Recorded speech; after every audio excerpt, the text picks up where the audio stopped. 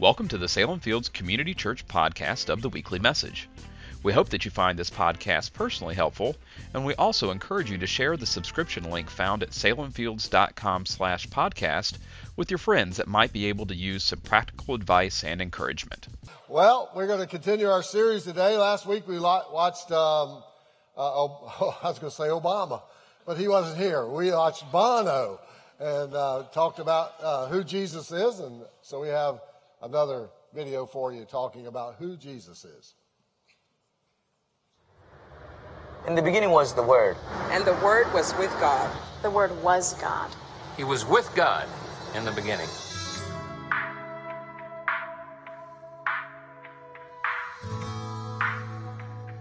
Through him, all things were made. Without him, nothing was made that has been made. In him was the life, and the life was the light of men.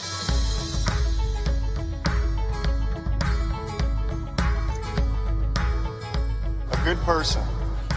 A man. Someone who lived a long time ago. He was in the world, and though the world was Made through him. The world did not recognize him. I don't know. I don't know. I have no idea. He was a nice guy. A man in a book. Doesn't matter. He came to that which was his own, but his own did not receive him. I thought a lot about it. I go back and forth. Was he the Son of God? Yet to all who received him, to those who believed his name, he gave the right to become the children of God. He is the way, The truth. The life. He's God. My King. My Savior. Jesus is. You know, everybody has their opinions and their thoughts on who he is, but one of the cool features, I believe, of the Gospel of John is the way he describes the life and ministry of Jesus. The other Gospels usually tell stories about Jesus. You know, John was the beloved disciple, and he told his stories from a first-hand advantage, and the other disciples told stories about Jesus. But, you know, when we only hear those stories about Jesus, then like the disciples, we're left to ask, who is this that the wind and the sea obey? Who is this who feeds 5,000 people on a couple loaves of bread and a few fish? But in the Gospel of John, there's never a doubt about who he is, who Jesus is, because he tells us. Usually, he does so with a statement that begins with the words, I am. There are 7 I ams in the book of John. But you put Jesus in a situation and he will clarify who he is and what he had come to do. Last week we talked about that he is the resurrection and the life, and we talked about the fact that he was at the graveside of Lazarus, and he was there because Lazarus had been dead 4 days, and so he was connected to the resurrection of Lazarus from the dead, and he says, I am the resurrection and the life. Now, today we're continuing our series, hashtag Jesus, by looking at I believe, one of the most grace-filled, life-changing I am statements that Jesus ever made. You see, it's found in the book of John, chapter 8, verse 12. When Jesus spoke again to the world, or to the people, he said, I am the light of the world. Whoever follows me will never walk in darkness, but will have the light of life. Now, how many of you, when you were a kid, you grew up and when you grew up as a kid, you were afraid of the dark? Raise your hand. Some of you. How many of you could say, as an adult, I'm grown up, but I'm still afraid of the dark? Yeah, some of you. But when I was a kid, we had a Johnny house. Now, how many of you know what a Johnny house is? A couple of you. We had a 2-seater. In other words, you know what a 2-seater is? A Johnny house is an outdoor bathroom. And a 2-seater is a 2-seater. And I know some of you grew up more privileged than I did, but we had a 2-seater. We had 2 rolls of toilet paper. But we had I'm telling you now more than I even want to tell you. So if you had to go poo-poo in the middle of the night, just telling you the truth, in the middle of the night, you had to go out to the Johnny house. Now, the Johnny house was about 50 yards from the house. And you'd have to go out in the dark. and it was dark out there, and monsters lived out there. At least they did when I was growing up. And if you couldn't find a flashlight, you had to go in the dark. And you could just hear the monsters in the bushes and around, and, you know. But if you had a flashlight with you, it wasn't nearly as scary. Why? Because a little light would change everything. I mean, all of a sudden, all the darkness was not as scary, and the monsters, it seemed, were scared of the light. Now, in the Bible, God is called light. And Satan, the devil, is called the prince of darkness. Now, when Jesus said, I am the light of the world, it was a life-changing statement. You see, when Jesus described himself as the light of the world, it followed one of the greatest stories of grace found in the Bible. I am absolutely overwhelmed by this story. It's the greatest story of grace in the Bible, the woman that was caught in adultery. Now, today we're going to look at three significant parts to this story. There are three very significant parts. There's the law, there is the love, and there is the light. Easy to remember. The law, the love, the light. So first of all, we're going to look at the law. Now, the law will reveal our guilt. The law will reveal our guilt. John 8, 1-4, the Bible says, and as Jesus appeared again in the temple courts where all the people gathered around him, he sat down to teach them. The teachers of the law and the Pharisees brought a woman caught in adultery. They made her stand before the group and said to Jesus, Teacher, this woman was caught in the act of adultery. Now, in our story, it's a story of the Pharisees, who were a legalistic group of religious men. They caught a couple who were getting it on.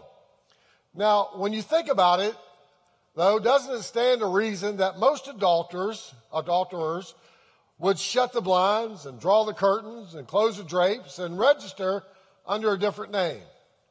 Now, the scribes and the Pharisees must have been looking pretty hard. I mean, it wasn't probably like they were out in the open. I mean, they probably had to look very hard to find her, or maybe they just sat her up. Maybe they had set her up. So they drag this woman out in the streets and they bring her to Jesus. Now, I've got to ask the question, where in the world was the man? The last time I checked, it took two people to commit adultery. It takes two people to tango. So if they caught her, wasn't there a him? And if so, where is he, and why isn't he accountable? Because we don't see him or hear from him anywhere else in the Bible or in this story. It was a double standard. And it still happens today. There are double standards. Anyway, I'll say that for another day. But it's very likely she may not have had any clothes on. After all, she was caught in the act. So most likely she was nude and she was drugged down the street. Now, this has to be the darkest, most humiliating moment of her life. So there she stands with no clothes on in front of Jesus and in front of the whole town. And then as we read in verse 5 and 6, the Bible says, the law of Moses commanded us to stone such women. Now, what do you say? They were using this question as a trap in order to have a basis for accusing him. Now, what they were saying was true. This was against the law, and it did require stoning. But it's important to know that the Jewish leaders here in our story had already disregarded the law by arresting the woman without the man. The law required that both parties to adultery be stoned. Now they were to be stoned to death with rocks, not pot. So personally, I can't imagine someone being a part of stoning someone. You see, but taking their authority from the law of Moses, as the hardliners did, they say that researchers say stoning often involved placing the accused person in a hole.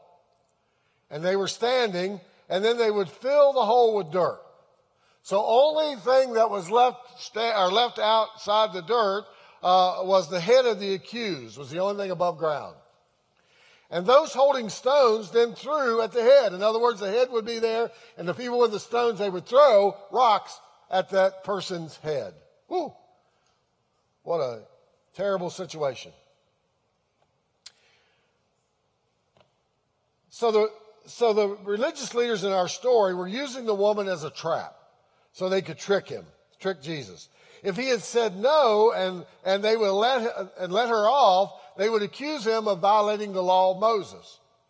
If he recommends them to execute her, they would discredit him, they would make him look foolish, and they would report him to the Romans because the Romans did not permit the Jews to carry out their own executions. Now that's just a little background, but I don't want you to miss the point here.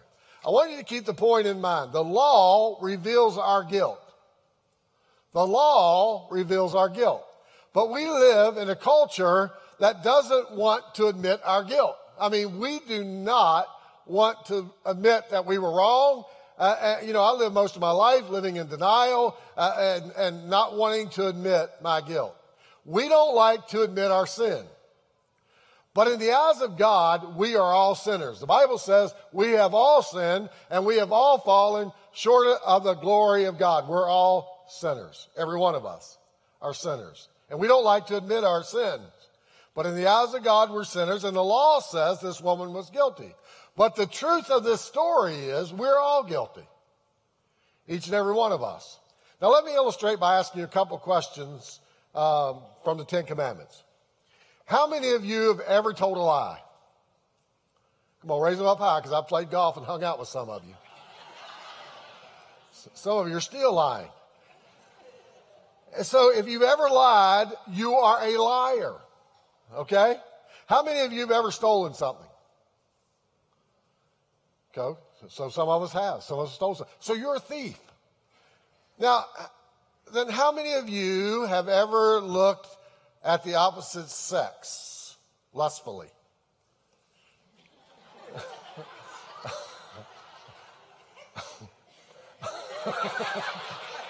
So you're an adulterer. Okay? Welcome to Salem Fields, you bunch of sinners.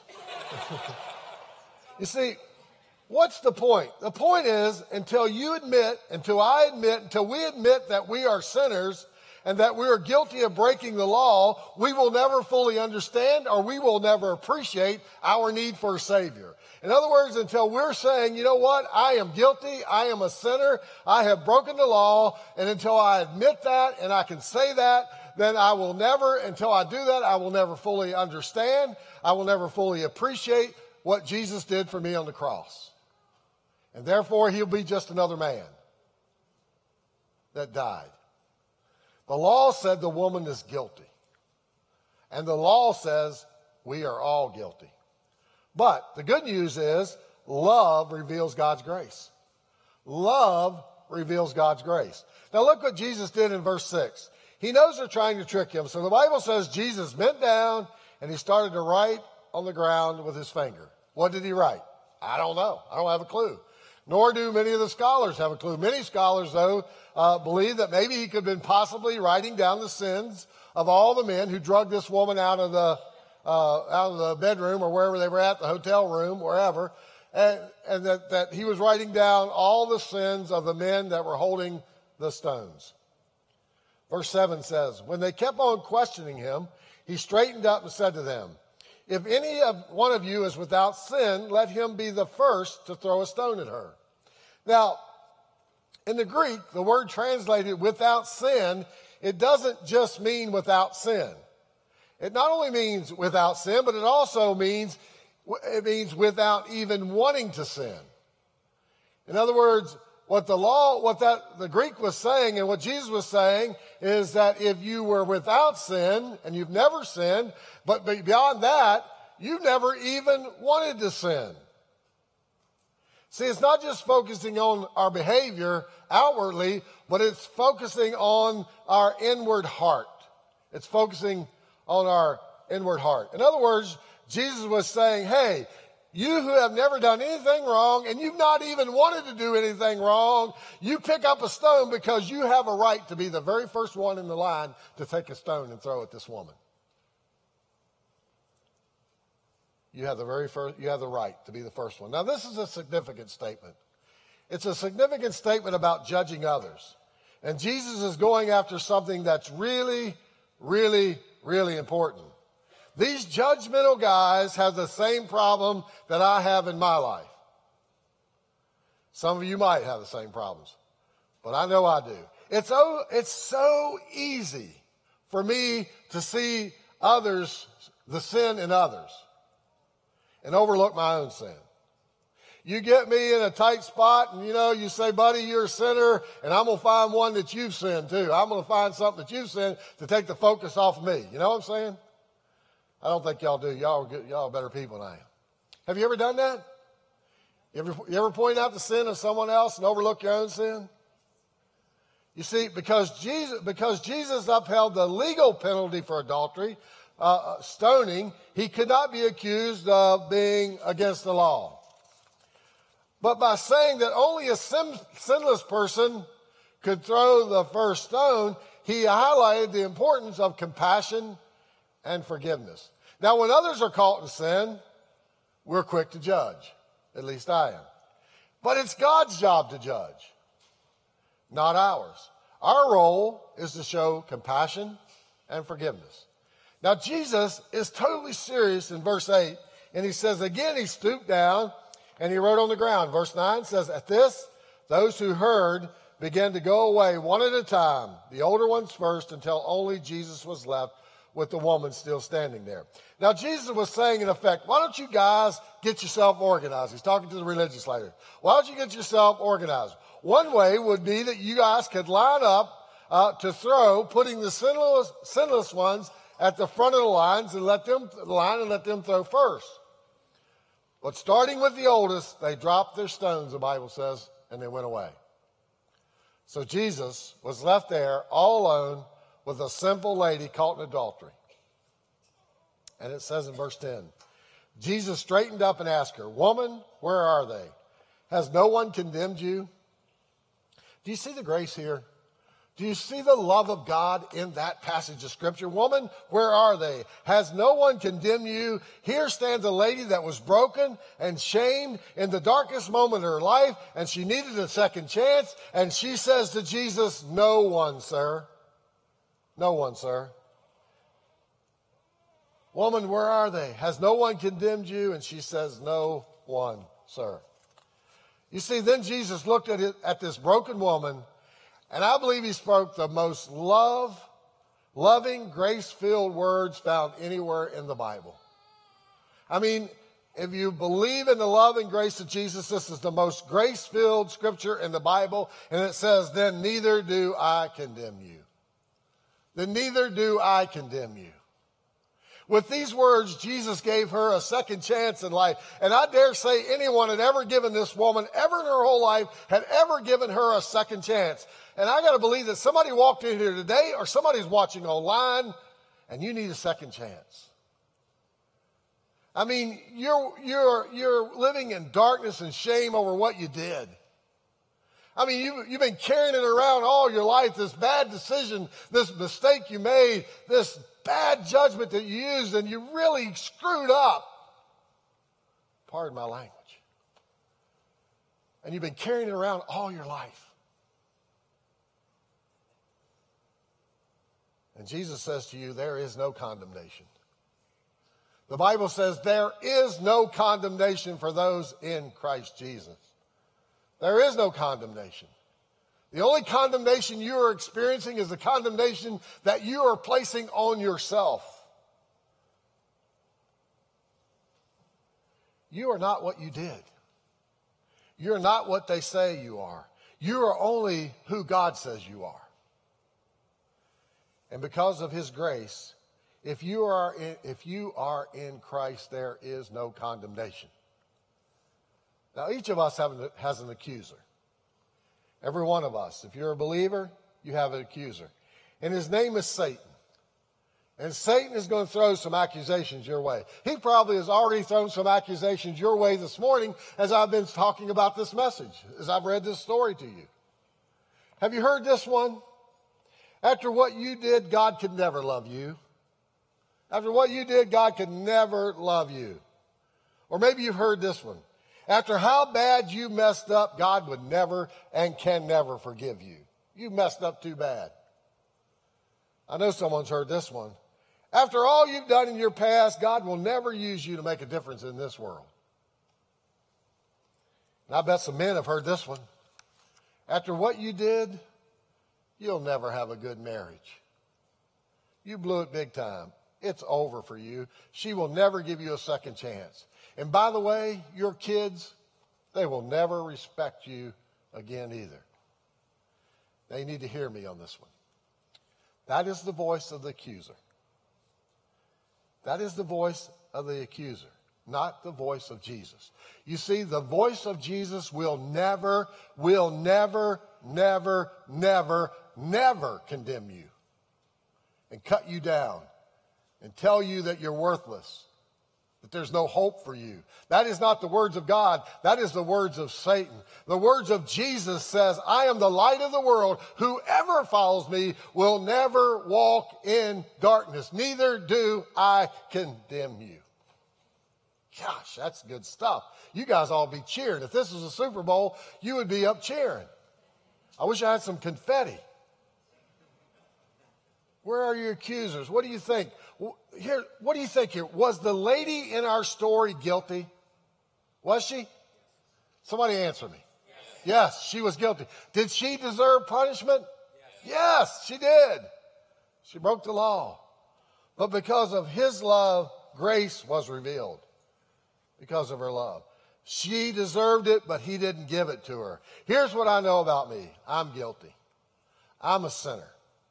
I am a dirty, rotten sinner. And you're guilty too. We're all sinners. Don't ever forget that. Because I got to tell you, as soon as we forget that, you and I will start acting like the guy in the story. The guys in the story. We'll be looking for the sin in others. And we'll be judgmental. And we'll be unwilling to forgive and show compassion. As soon as we forget that we're sinners. And you'll forget. And we'll forget that we need a Savior. And we'll take for granted what Jesus did for us on the cross. When we stop and we don't realize that we too are all guilty and we're all sinners. The law reveals our grace, but God reveals the law reveals our guilt, but God's love reveals his grace. Jesus looks at this broken woman standing in front of him who feels shamed by every person in town, and she says, where are they now? Neither do I condemn you. Then he looks at her and he says, don't do it again. Don't do it again. Look at verse 11. Go now, right now, go now and leave your life of sin. Go now. In other words, believers, go now and leave your life of sin. He's saying, you've been forgiven. I don't condemn you, but go now. He's not saying to her, it's okay what you did. You understand? He's not saying it's okay. He's not saying, hey, I know you're hurting. He's not saying, I know you've never felt loved. I know your dad abused you when you were a child and men have taken advantage of you all your life. I know you can't help yourself. No, he didn't say it was okay. He said, go now, not later. He's saying, go now and leave your life of sin. Not after you've been baptized, not after you've gotten counseling. He said, go now. You can be free. You've been given a second chance, so you don't have to live in darkness any longer. You don't have to continue to live in darkness any longer. Do you understand? You no longer have to live in darkness. Go now. And for that matter, that same Jesus that spoke to her then is saying to you today, go now. I'm giving you a second chance. You're free. You no longer have to live in the dark world that you're living in. You no longer have to live in the dark world of drugs and alcohol. You don't have to live in the dark world of pornography. You no longer have to live in the dark world of adultery. You can be free. You no longer have to live in the world of self-hatred or the dark world of condemnation or the dark world of gossip. Go now. I'm giving you a second chance. Go now. You can walk out of your dark world. You can walk out of your dark world of lying and cheating and stealing, and you can walk into the loving arms of God's grace. You can walk out of the dark world of shame you've been living in, and you can walk in the light of Jesus. Now, last week we learned that Jesus was the resurrection. Not an event, but a person. He was the resurrection. Today you need to understand that Jesus is the light. He is the light. And when the light walks in the room, darkness flees because light overtakes darkness. And the light reveals our hope. You see, in verse 12, the Bible says, when Jesus spoke again to the people, he said, I am the light of the world, capital L. I am the light of the world. Whoever follows me will never walk in darkness again. Why? Because they will have the light of life. Craig Rochelle says, when Jesus looked at her, he said, neither do I condemn you. At that moment, he was no longer the light of the world. He said he actually became the light of her world. Isn't that awesome? He no longer was the light of the world. He was the light of her life, of her world. But here is the really, really, really, really good news. He wants to be the light of your life. When you believe that and you make Jesus your personal God, he's no longer just the light of the world, but he becomes the light of your world. And for me, that changes everything, because I got to tell you that darkness will never, never, never defeat light. You can make this place as dark as you want to make it, and you can light a candle, and you will not be in darkness. There's no matter how dark it is, darkness will never, ever, ever overcome light. So in closing, let me say this. No matter how dark your world seems right now, God wants to give you a second chance. And his light can light up your darkness. His grace can forgive your sins, and his presence can bring healing to your shame. And you never have to be the same again. When the light of the world becomes the light of your world and you follow him, you never have to walk in darkness again. The Bible says in John 12, Jesus said, I have come as a light to shine in this dark world so that all who put their trust in me will no longer wander in darkness. Gosh, our God is a good God. Our God is a good God. And our God loves us. And we matter to him. And our God is crazy about us. And he's no longer mad at us. He's madly in love with us. And he is the light of the world. Let's pray together. Father, we're grateful today for your presence here. We're grateful, Lord, for those who have come today and have been a part of Salem Fields Community Church. And Lord, I pray for every person that's in this room today, those that are watching online, those who are in the cafe or otherwise. Lord, I pray that we would understand today that you are the light of our world, our personal world.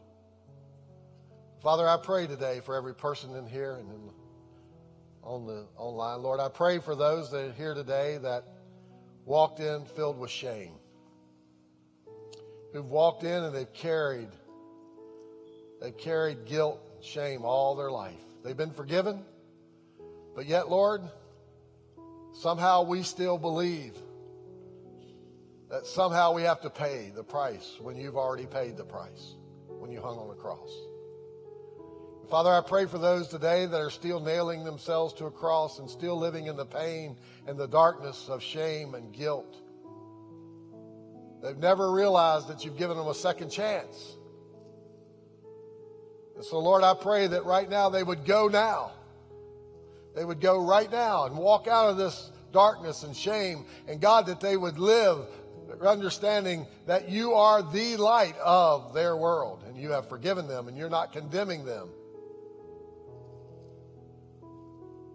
God, may they let themselves off the hook today.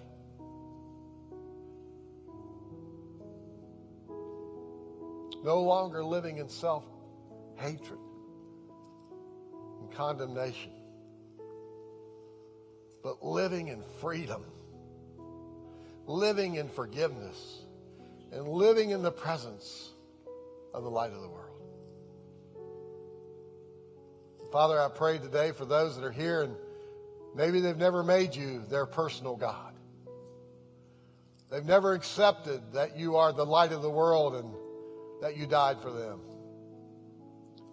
So if that's you this morning, if that's you today, I want you to pray this prayer with me if you'd like to know Jesus and make God your personal God. Make him the light of your world. Pray this prayer with me if you would. You could pray it out loud, but you don't necessarily have to. You can pray it in your under your breath in your heart. Pray it sincerely. Jesus, I believe. Just pray that. Jesus, I believe you are the light of the world. And today, Lord, I want to make you the light of my world. Father, today, Jesus, today I confess that I am a sinner. I'm guilty. I'm a lawbreaker. And I'm sorry. Will you forgive me?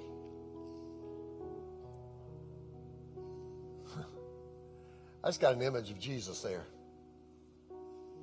I just got an image of him saying, if we confess our sins, he is faithful and just, and he will forgive us all of our sins. Gosh, what an awesome God.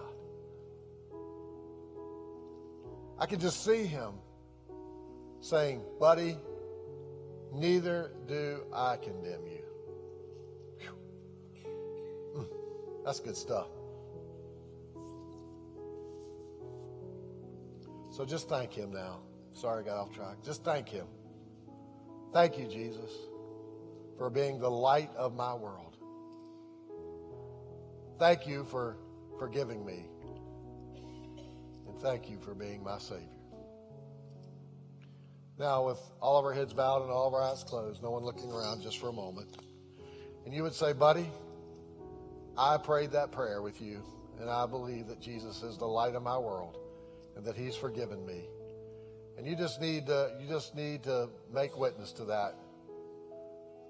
To say to me, and Gay, she's up here, that you're just saying, you know what, I prayed that prayer sincerely and I believe that Jesus has forgiven me. If that's you, would you just slip up your hand? Anybody like that today? Gracious, all over the congregation. Oh, gosh. Jesus is saying to you, neither do I condemn you. Go now. Go now and don't live in that dark world of shame and guilt any longer. Go now. Father, thank you. Thank you for your work here today, Lord. Is there anyone else today that say, yep, I prayed that prayer and you didn't raise your hand? You just like an opportunity to raise your hand. Anybody else? Yes, sir. I see your hand. God bless you. Yes, and over here in the back, I see your hand. God bless you. God sees the hand. That's what's important. This is good stuff. Maybe you're here today and you know what? You're a believer, man, but you're just like living in the past of all the shame and guilt. Would you just let that go today? Will you just let it go? We're going to stand now if we could and worship. Let's just worship and praise God. Thank him. But you know what? You can always, you don't even have to be invited. Anytime you feel like you want to come up front here and pray, because this is an awesome place to pray. If you just want to slip up here and pray, go back to your seat anytime in the service here at Salem Fields, it's just a great place for you to come. You don't have to pray there. You can pray right in your seat. But if you'd like to come while we're worshiping God, you can come. But praise God for his presence here today as we worship together. God bless you. If you are a new Christian and would like to know what to do next or where to go from here, you will want to get a free Next Step packet that contains reading materials and useful resources that will point you in the right direction.